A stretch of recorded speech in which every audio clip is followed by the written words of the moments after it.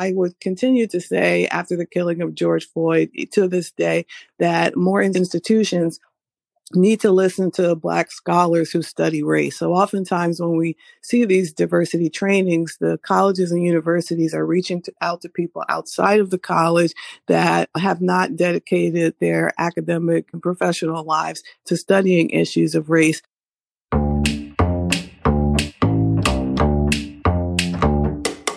Welcome to AAUP Presents. I'm the host, Mariah Quinn, AAUP's digital organizer. My guest today is Lori Latrice Martin, an associate dean in the College of Humanities and Social Sciences and a professor in the Department of African and African American Studies at Louisiana State University.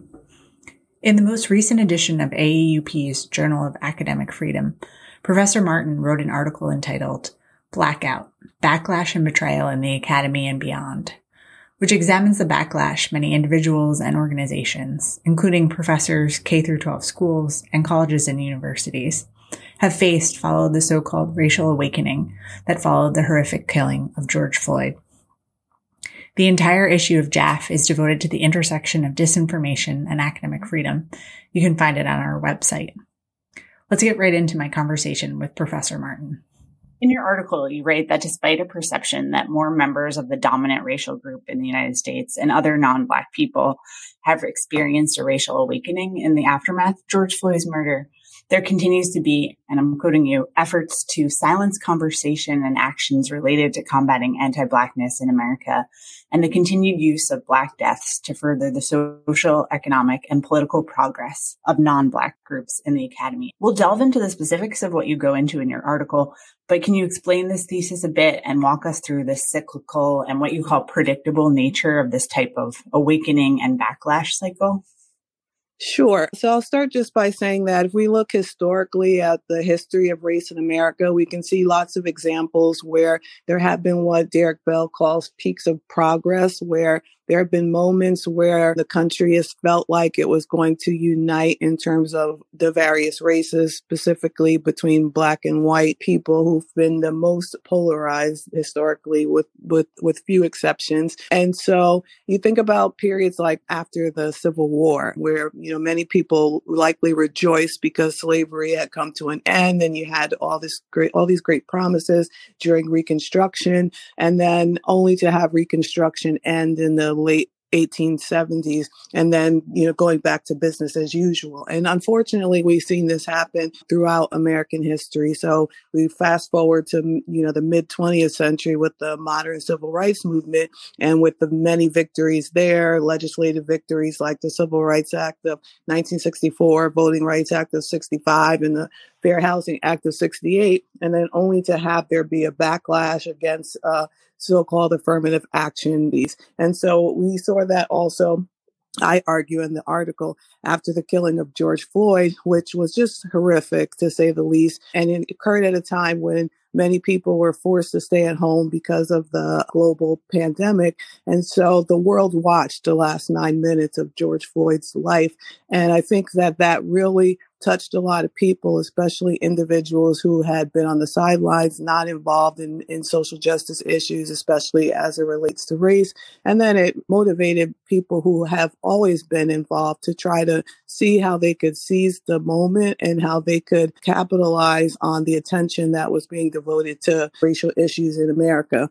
But times passed, within a year or so, fewer people were talking about these tough conversations about race. And indeed, some state legislatures were trying to pass laws to prevent people from even talking about it in K-12 as well as in colleges and universities.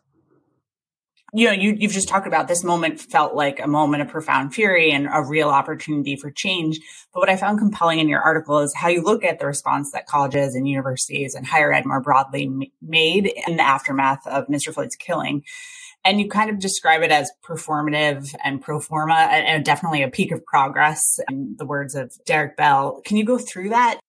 So after the killing of George Floyd, we saw a number of departments, we saw colleges, and we saw entire, universities issuing statements. Sometimes those statements came from a department chair, other times they came from a college dean, and many times they came from the president or the chancellor. And in these statements, oftentimes the leadership was talking about their values and denouncing the killing of George Floyd and calling for unity. For example, various colleges and universities were making commitments. They established diversity, equity, and inclusion committees. They, in some cases, also created diversity plans, encouraged colleges and departments to also create similar committees and plans to think about what practical steps the institutions could take to bring about change. There's lots of diversity trainings that happened across the country, diversity consultants brought from outside of the institution to talk about various issues like implicit bias and microaggressions are popular topics. There are a number of problems that I have seen in participating in some of these activities and hearing from other folks and reading what's been happening at other institutions.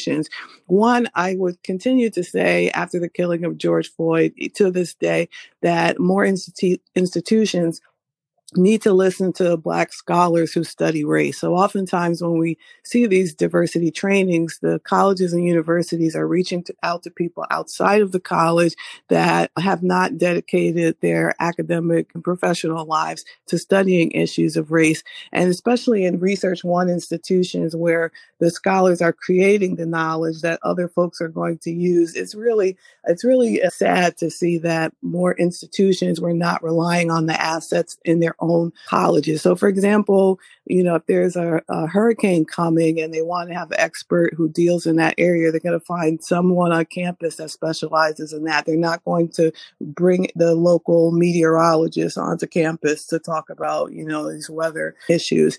And so I would argue that institutions should have and continue to listen to Black scholars who do work about race. And then I also make the point in the article that sometimes there's a one-size-fits-all element to the diversity, equity, and inclusion trainings that take place or discussions that take place.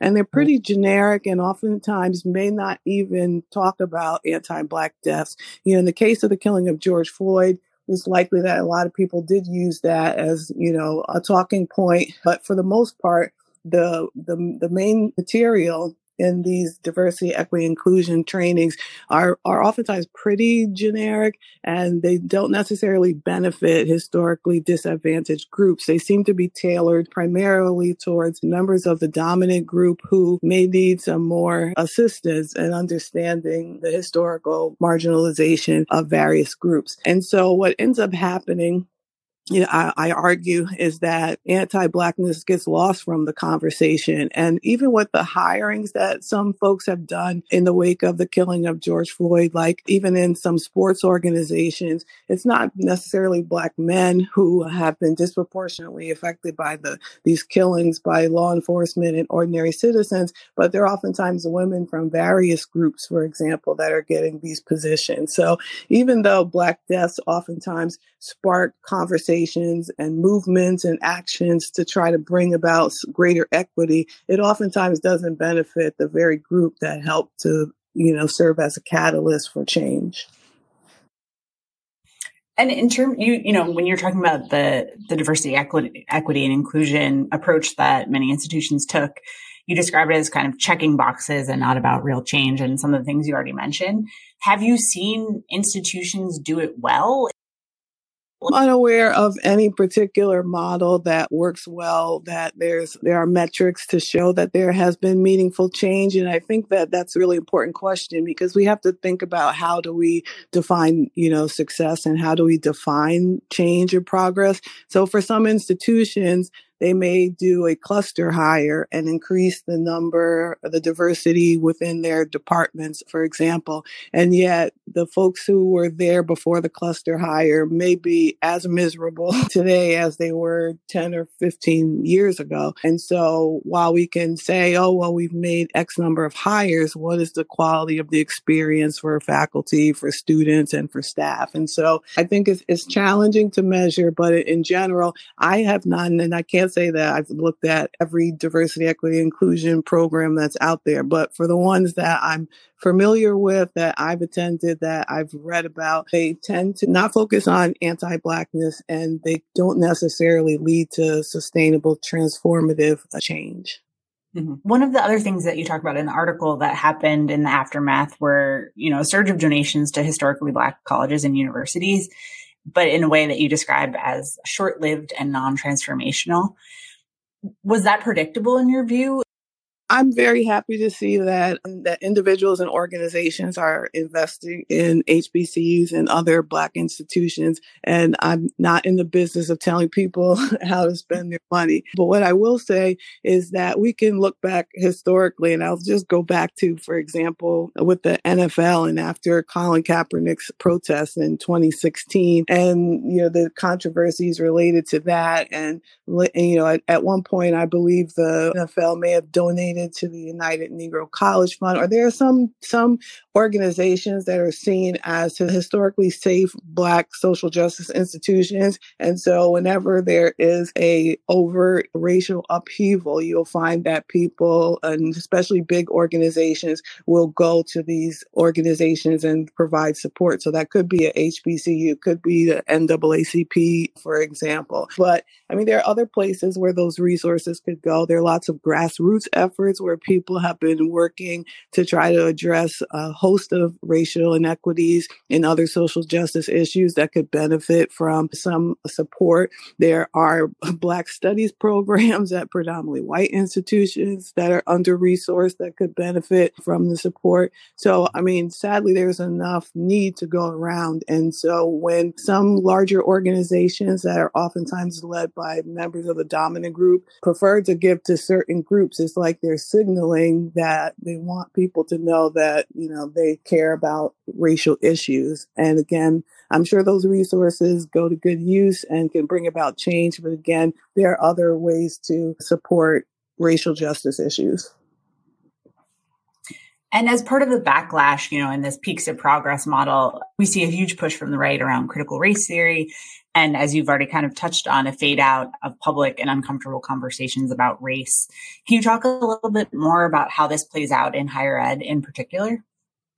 Yeah, so in the popular press, and I would argue probably in some departments and colleges and universities, there's a lack of understanding about what critical race theory is and is not. It has come to be used as a term, a catch-all term for anything dealing with issues related to race relations historically and in contemporary times, especially as it relates to Black people and white people in America. And actually, critical race theory is more of an area of study that developed as a critique to education and to legal studies. And so it's not the catch-all term that it has been used lately and for various political reasons.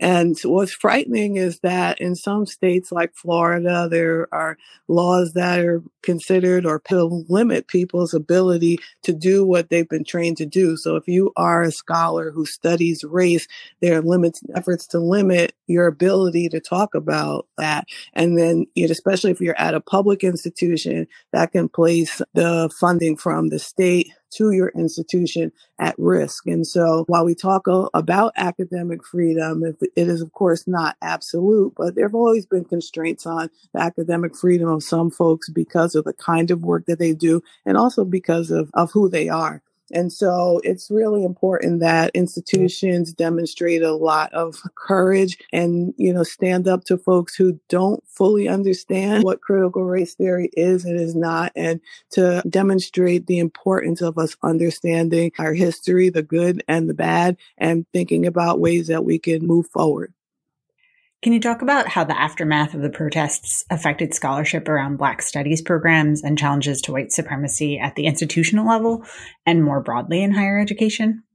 You find that in many places, including in the South in the U.S., that some institutions did not have Black studies programs. Some of them might be called Africana studies or African American studies. I'm just going to use the term Black studies to describe them all. Either they didn't have programs prior to the killing of George Floyd, or they had programs that were not departments. And the difference, as many of you may know, between programs and departments, among others, is that departments are oftentimes larger. They have greater resources, more faculty, and there's also, some would argue, more prestige in having a department as opposed to having a program. So in some cases, you had programs that were existing for decades that wanted to be departments, but for whatever reason would not be promoted to a department. Some might argue that you just don't have the resources to do it, or the timing is not right, or perhaps there were concerns that other programs would want to become departments.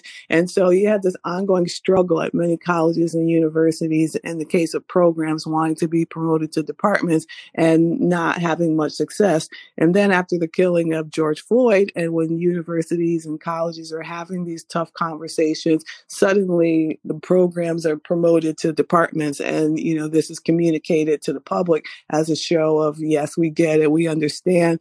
Meanwhile, the folks that have been on these campuses for decades are wondering why now, when, they've been calling for this for a very long time.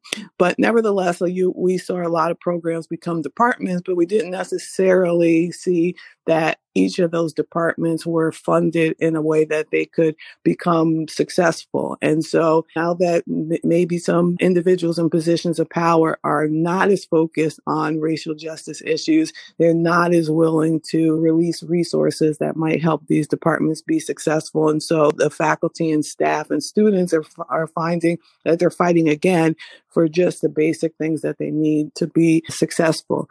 And then, of course, you still have the issue of scholars who are already at these institutions who are concerned about the labor that they perform that may not show up in an annual report or on their CV, who have felt that they're underpaid and just stretched beyond what they should be stretched.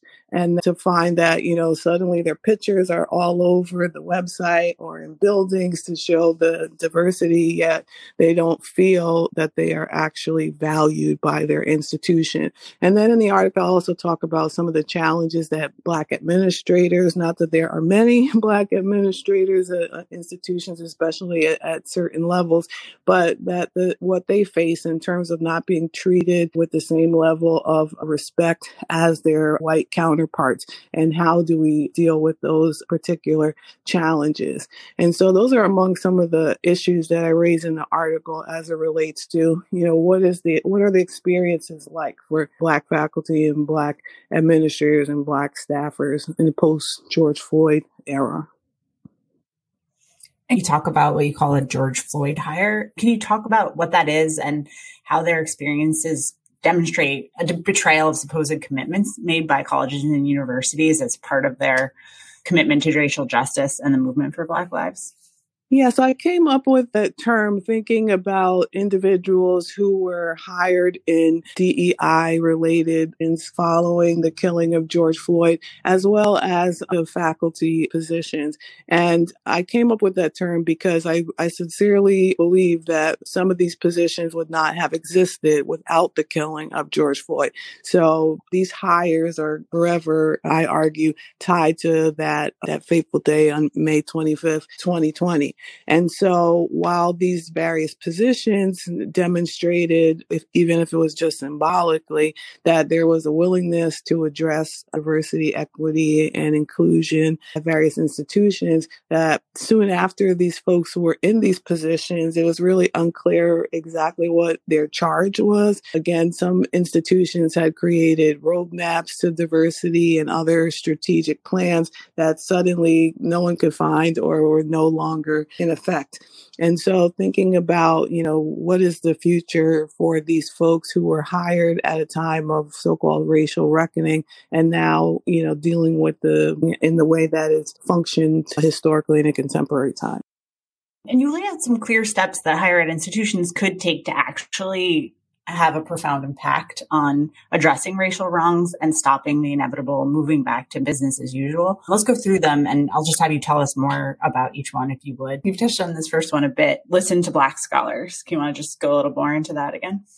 Yes. So again, so there are Black scholars in colleges and universities across the campus in the STEM fields, humanities, and the social sciences. I'm talking specifically about Black scholars who have been focused on studying race. And so when we talk about diversity, equity, and inclusion, especially, and this would vary depending on where you are, I would argue, in the region. In the South, I think that primarily while there is growing diversity, and in the Southeast in particular, oftentimes the discussions are about, race as it relates to Black and white people, but should include other groups. But I think that it's really important to listen to the experts on campus, that they have devoted their lives to studying issues of race. And again, especially at institutions that pride themselves on creating knowledge that's used by other institutions and by the larger public, that's something that colleges and universities should really do more. And that, again, when we talk about other fields, it would be unimaginable for someone to, go outside of the campus to look for an expert. They would immediately go to the folks on their campus, and Black scholars should receive that same level of respect. And another point you mentioned is providing resources. What more would you add to that? And again, this is not reflective of an individual institution, but there are consortiums of Black studies chairs and directors, for example, in different regions.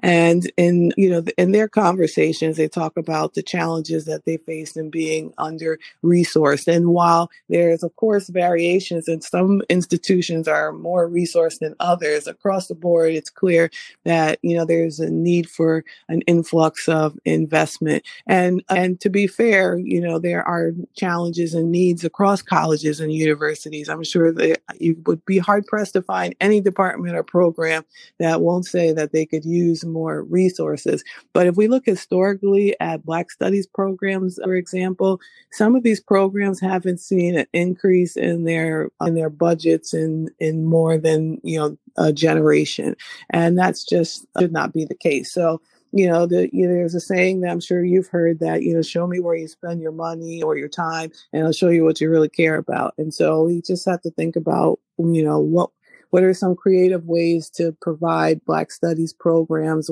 and Black scholars with the resources that they need to be successful. And another point you raise, and a clear step for moving forward, is do not minimize the significance of race. Can you talk a bit more about that?